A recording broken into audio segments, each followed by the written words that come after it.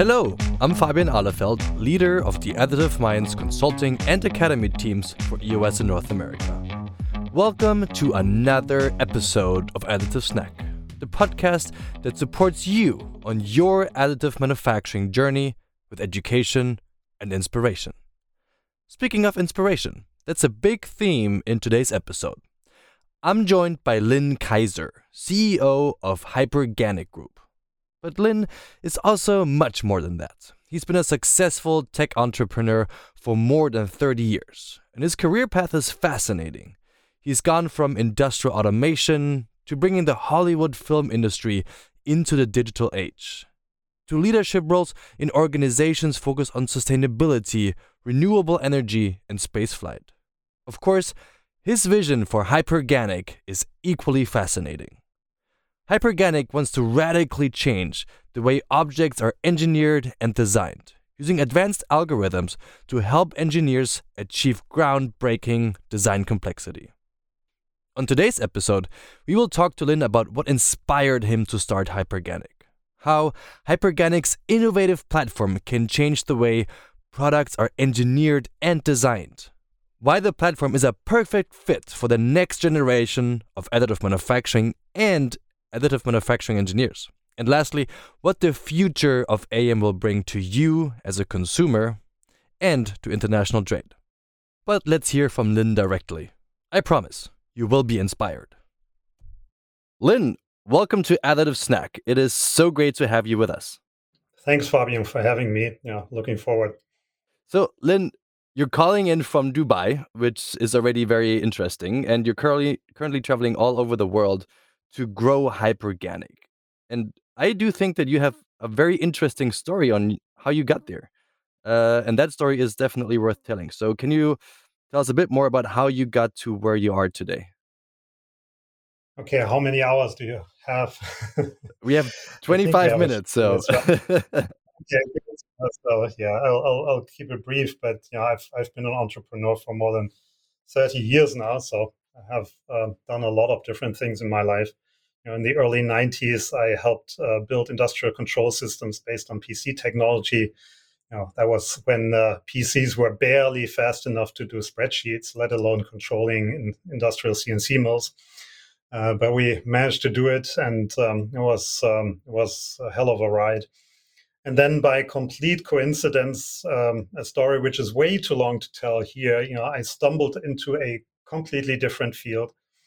I accidentally invented the first technology to play back digital movies for Hollywood. And in 2002, we built the first digital cinema in the world using our technology for the Matrix movies. And from then on, we were market leaders in the field of high-speed image processing for Hollywood, for the movie industry, and we helped digitize the film industry. And we did that for a decade. And then something happened that I didn't expect. In 2008, Al Gore gave his famous talk on An Inconvenient Truth about climate change. And that kind of shook me awake a little bit because, as I always joke, I thought we had already solved the environmental crisis by separating our trash. And here's this guy talking about this monster that's barreling down on us. And I felt, what the hell am I doing in the entertainment industry? And so, it started a thought process that then, in the end, triggered me selling my company to a big American company, Adobe. They wanted to do Photoshop for video, and we kind of had that. And I tried to figure out what I'd want to do with my life, in the next couple of years. So that was in 2011. And in 2012, I bought a 3D printer for a completely different business idea I had. I had to do with underwater robotics, and I was hooked. Because I've been a software guy all my life. I started coding when I was 8, with pen and paper back then, and then later with a programmable calculator, and then with the very first PCs that came to the market, ridiculous devices that had a couple of kilobytes of RAM. And but I've been doing this all my life. And when I discovered 3D printing, I was hooked because I said, this is a device that can print my code. So I can code something and it can print something. It can materialize, what I code. And I thought, yeah, maybe there is something for me to do. And that then led me to the idea for Hyperganic. Hyperganic tries to dramatically accelerate innovation by moving engineering and manufacturing to a software paradigm. And happy to elaborate on that a little bit. But that's basically how I got into it. It's like a completely random zigzag of crazy serendipitous turns from the industrial control systems, which I stumbled upon. I had no idea about industrial control systems. I just liked to code, and they needed someone, for their startup. And then Hollywood, we were the market leaders, technology leaders in movie playback and processing. I didn't know anything about Hollywood. I thought I knew about the Hollywood sign on the hills, and that was about it. And I was sitting in my living room in Munich when I started this, then later moved to the office they were still occupying in Munich. And then I stumbled upon Hyperganic a little bit later.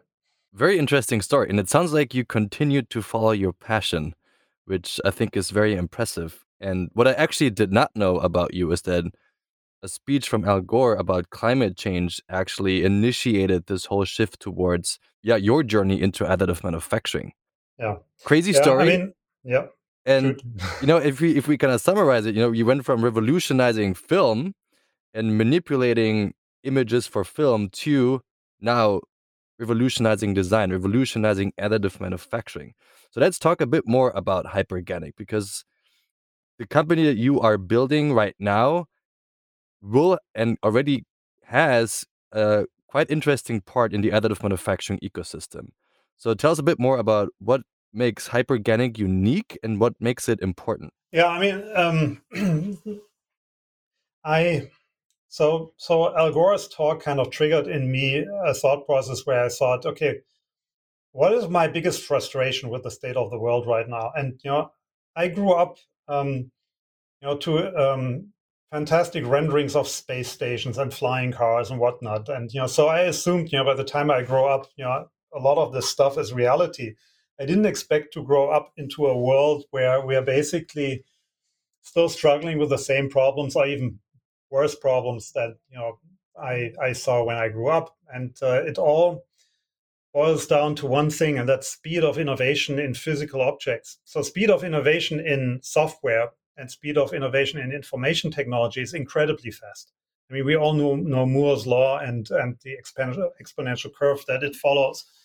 It's fundamentally driven by software. Software is quite unique we talk about software engineering, but it's a really separate thing, because in software, we invent something once and then everybody uses it. And so we always use the latest and best solution to everything. Why would you use a computer algorithm that's outdated? That makes no sense. It's immediately available everywhere, and of course you use it. Why would you do with something worse if you have something better? But that's not true in engineering. In engineering, you stick with old stuff for a long time because, especially on the manufacturing side, you have to work with tools that are there and machines that already exist. And so that's the fascinating thing about additive manufacturing, 3D printing.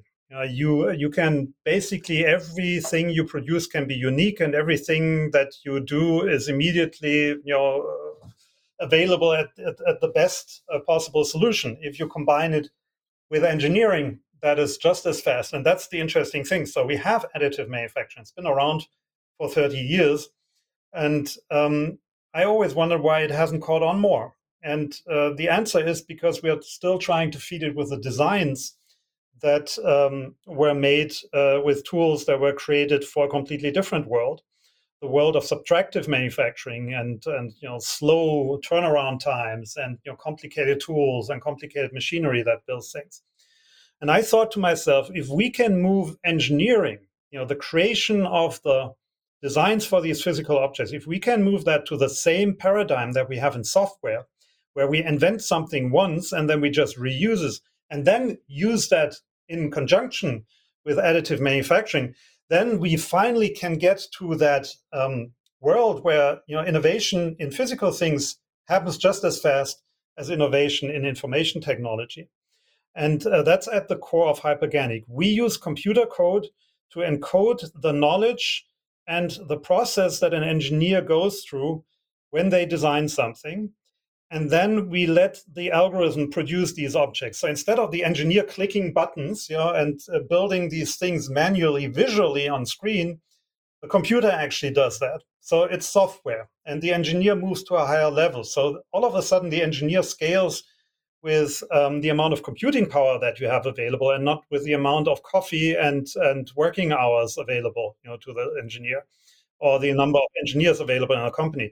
And that's great for additive, because additive, flourishes when you have lots of iterations and quick turnarounds, and when you create objects that are more complex than anything that people were able to do manually. And that's exactly what's happening with Hyperganic. So we have customers who build the most amazing objects using our technology, but they're all using computer code. So we're literally teaching engineers how to code. And then people always say to me, "Oh my God, but I'm a mechanical engineer. I always hear that, I'm just an aerospace engineer. I don't know how to code."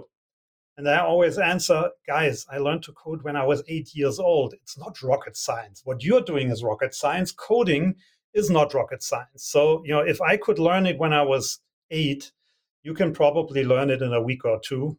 And all of a sudden you're supercharged. Your knowledge all of a sudden scales. Your brain is free to actually do interesting and creative work instead of manual labor. And that's basically what we do.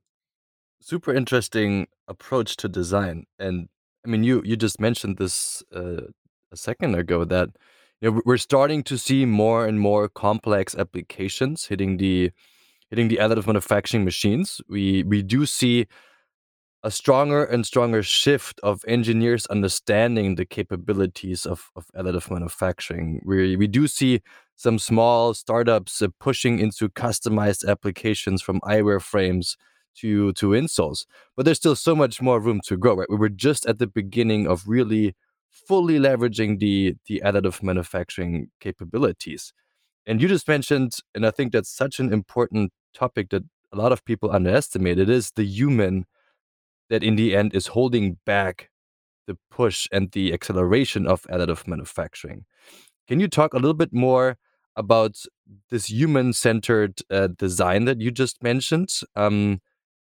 We are, or we need a mindset shift if we really want to go towards a code-based design versus a visual design. How can engineers out there have not that have no experience with additive manufacturing and have no experience with code-based design wrap their head around that concept? And I think the second question then comes into place is, are we even enabling current software engineers that are not in the additive manufacturing industry, that are not industrial designers, all of a sudden a shift towards manufacturing? Because we do have a huge gap in manufacturing jobs. We have currently 500,000 open jobs just in the United States alone in manufacturing. And is expected to grow to 2 million open jobs by 2030. Can your software possibly fill that gap? Yeah, I mean, there's there's a lot of interesting questions in here that are kind of branching out from that. So, I mean, to a certain extent, it requires a engineer to be open to new things. Hmm. And well, we all know that not everyone on this earth is open to new things. I mean, there's a lot of people who just want to do their job as they did it before. It's sad to me, but it's okay for them. So these are not the guys who will probably do it. There's probably going to be other people. It's going to be people who graduate from the universities and who have heard about it. It's people who are open-minded and who are going to do this. And the story is, of course, once you go there, then so much more efficient, and you have so much more creative potential that you're gonna leave everybody out there hanging who doesn't follow. I mean, we had the same thing when computer-aided design was introduced. I mean, there were still people working with pen and paper, and they were pretty good working at pen and paper, but at some point their skill was irrelevant. So I can only hope that many of these people will actually, make the leap to this new world. And I can just tell you from the experience that we had with people who made the leap, they will never go back. It feels like from an analog world to a digital world. I mean, why would you? When things are so much easier and so much more rewarding. So that's one part. Now the other part is, as you said, we have a gigantic gap in the amount of people that we need to help us build these amazing machines that are hopefully help us solve some of humanity's greatest challenges. And there are not enough engineers out there. Now, if you supercharge an engineer through technology, so like I said, you're basically you're able to scale your work with the amount of computational power that you have, and not with the amount of people and the amount of hours in the day. Then this can also help us fill some of the gap. I think honestly we are not going to fill the gap because there's so many more things that will come out of that we're still going to desperately look for people who can actually do that. Now, you asked whether software engineers could fill the gap. Now, I find that quite interesting because there's a lot of software engineers that I know who are building virtual worlds. They're building computer games, or they're building stuff for movies and stuff like that. So they're actually doing, to a certain extent, in the virtual world where we desperately need in the physical world. So if we could get some of these folks, away from their, I always think, stop playing games, let's make it for real. Yeah, I think that would be great. However, just a caution, we have had much more success so far with retraining somebody from mechanical engineering, aerospace engineering, etc. background to learn how to code than a coder to learn all the knowledge, all the body of knowledge that you need in order to actually create real physical things. Because one thing to design something that looks nice, it's another thing to build something that actually works. And for that, you need a lot of knowledge, and that's what our universities are good for.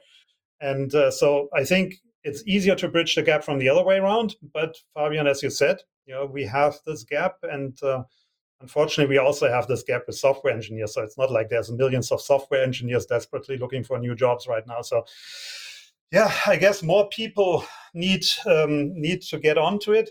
There's one aspect, though, of our technology that is quite interesting. So what you do when you create an object using our technology is you don't create an object, you create a process that creates objects. And now the user interface that you create to this process can be that simple. I mean, if you look at a CAD program today, it has the 747 cockpit. The pilot knows exactly which buttons to push. I go into a 747 cockpit, I look overwhelmed and just think, oh my God, how can you even put so many switches into a cockpit? So that's how a CAD program looks to a layperson right now. If you create a special app that drives a specific process, even designing a rocket engine or a really complex heat exchanger or a fuel cell, whatever, can become a relatively simple task. And so you can put people to work who don't need to understand all the implications of the design changes. They can actually try out things, experiment with things. It can be much more democratized. So I think maybe that can also help a little bit. Yeah, for sure, for sure. And one thing you mentioned that I think is a great term is to supercharge engineers. And supercharged engineers, in the end, hopefully will create supercharged applications. What are some of the applications that you see Hyperganic and a code-based approach to design will have the biggest impact in the near future? Yeah, it's actually a difficult question to answer because we are already, with our relatively small team, we're 50 people now, covering a lot of different fields. From space hardware to the medical field to bioprinting to consumer goods. But just to give you a few examples, everything that is close to body needs to really go through a algorithmic engineering process, if you think about it. It makes no sense that we buy helmets that don't fit, when they could just grow around our heads. Makes no sense for us to squeeze our feet into shoes that don't fit because, well, everybody has different feet. So why are we not growing, the shoes around them and produce them on demand? I mean, these are some of the applications that we're working on, where we have customers that are already on the market. We, of course, have a sweet spot in highly optimized objects. So if you have a process that creates an object, I can create a lot of different objects and I can select the ones that will work best. So instead of engineering this one perfect object, which is never going to be perfect because I have limited time, I generate a gigantic solution space and I pick the object that's optimal, maybe create a feedback loop, loop that back into the algorithm, create basically what evolution did, in nature, many billions of years. So that, of course, is very interesting in specifically the fields of heat exchangers. I mentioned, why I started Hyperganic. Heating and cooling the world, especially cooling the world, is going to be one of our biggest challenges, and doing it in a way that doesn't emit a lot of CO2 is going to be really difficult. Using additive, you can create heat exchangers that are so much more efficient that it is really dramatic, but it's not so easy to design them and not so easy to optimize them. So again, interesting field. Extracting water from the air is a very, very interesting field. When we're talking about impact on humanity, this is also extracting water from the air is actually a really great way to solve drinking water problems in a lot of arid regions in the world, because the water is actually there. It's just in the air. It doesn't rain. So if you can extract it without wasting a lot of energy, this is really, really interesting.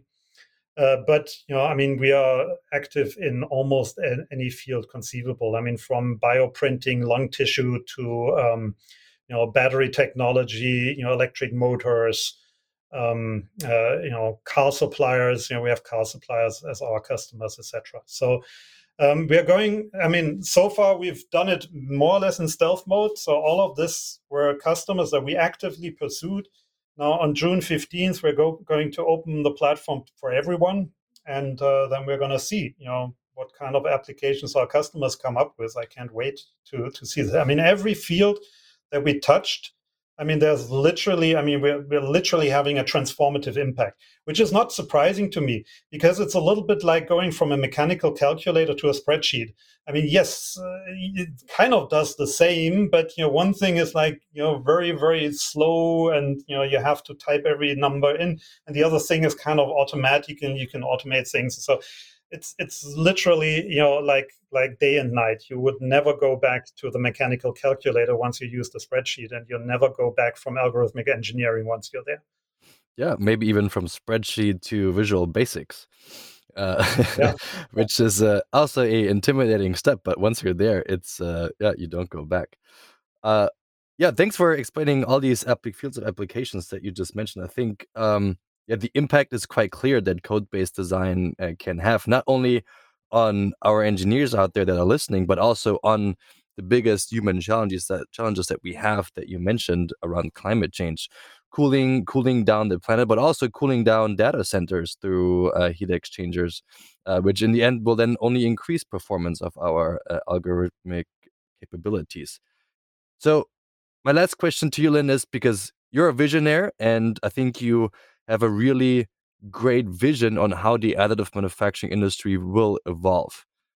What does this all mean for the end user out there? What does this all mean for international trade, the supply chain challenges that we have today? What is the impact that additive manufacturing will have down the road? Yeah, I think for the end user, it's going to be very interesting because a lot of things are going to be customized and a lot of things will start to look different. If you look at your, I don't know, the apartment that you're currently in or the car that you're currently driving in or whatever, if you look at it really critically, the stuff is actually pretty simple. Just look at the potted plant that you have in your room and you're like, have a contrast. If you look at the plant, this is the pinnacle of engineering. This is what nature creates, and we humans will get much closer to what nature creates. Some of the objects that we generate start looking like natural objects. So visually, you'll see a lot of difference in terms of performance and sustainability and elegance and efficiency, etc. You're going to see a lot of difference. But Fabian, as you said, I mean, I think you're also going to see quite a few differences when it comes to trade and these kinds of things. Because if you have an algorithm that creates objects, it doesn't really, it doesn't matter where this algorithm runs. And if you have additive as the producing element, if you have a factory using additive manufacturing, it doesn't really matter where this factory is. It's not going to require, I mean, that's the brutal fact, it's not going to require a lot of humans. It's going to be a lights out factory, a factory where you don't need lights at night because, well, there's nobody in it. But it doesn't have to be somewhere in a remote region in Bangladesh. It can be right next door, more or less. Now, I think people will start trading more on the algorithmic side. So they're going to license algorithms that produce objects versus shipping physical things around. If you are working on a complex design, you're going to license information. You're going to license algorithms for other third parties instead of buying a component. And now the component, the algorithmic component that you're buying, will adapt to your solution versus your solution trying to adapt to a physical component you bought somewhere. So it's going to have quite a few implications for the trade of intellectual property and physical goods and these kinds of things. However, I do think that a lot of people are saying, yeah, with additive manufacturing, you can just produce on demand. There's no longer going to be complex supply chains, etc. I think that's true for a lot of objects. But I also think, going forward, we are going to see a counter trend. I think at some point, these factories are going to be the most complex factories ever designed. Currently, the most complex factories that exist on planet Earth are microchip fabs.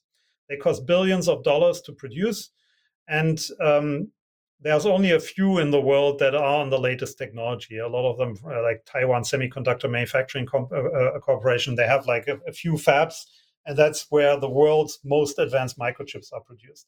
I think there's going to be a few fabs where the most advanced physical objects in the world are going to produce. And these factories are not going to be simple. They're not going to be distributed. They're going to be in the regions and the places where the people jump on the bandwagon as soon as possible, now. Because the people who invested early in these transformations, they are still the ones dominating it. I mentioned Taiwan Semiconductor Manufacturing Corporation. Taiwan very specifically said, this is going to be a future technology. We are going to make a national effort to actually build up this technology in our country and in our region. And they did it. And they are still the market leaders. So, a couple of decades, they're still going strong. So I think a lot of people should think about what it means for factory automation and these kinds of things using additive technologies.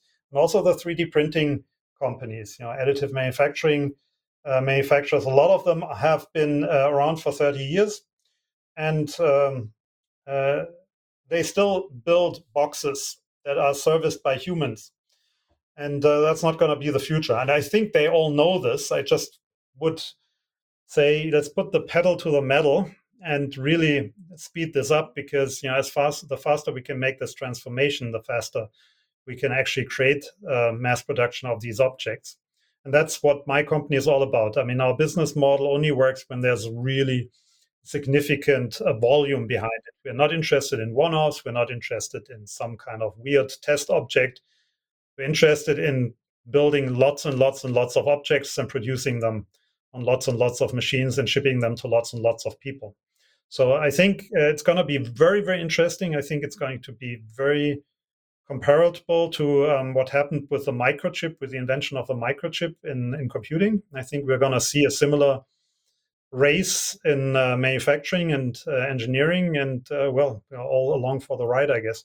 Yeah, we're all along for the ride, and I think we're all now putting the pedal to the metal. I do see a very interesting shift right now in adopting additive manufacturing across multiple industries, across many organizations that haven't looked at additive manufacturing just a year ago. So, yeah, I think your vision may become true, and I really do hope it does, because our conversation today made me excited for the future. It made me also confident about us solving the human challenges that we have, not only through additive manufacturing, but with additive manufacturing as a key technology in the future. And we need people like you, Lynn, to work out technologies and solutions that will help us to solve these important challenges as humans. So I would like to thank you for building Hyperganic. I would like to thank you for having a vision, but also for sharing your vision and your experience and your knowledge with us and the Additive Snack community. Yeah, thanks, Fabian, for having me. I mean, I'm a little bit pissed that people have a negative view of the future these days. I think we humans are capable of solving the problems that we created.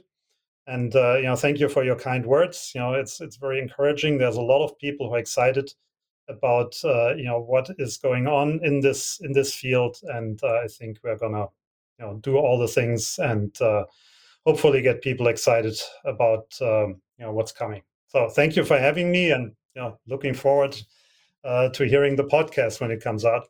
Yeah, same for me. And let's talk again in a year.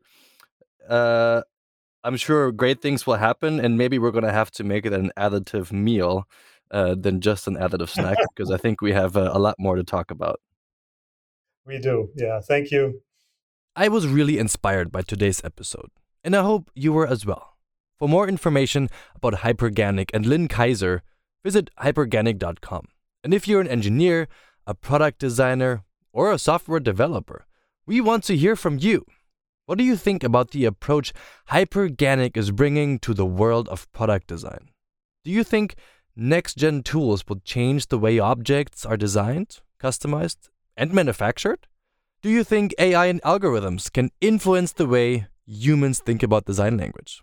And what are the applications that excite you the most when you think about Hyperganic's powerful capabilities?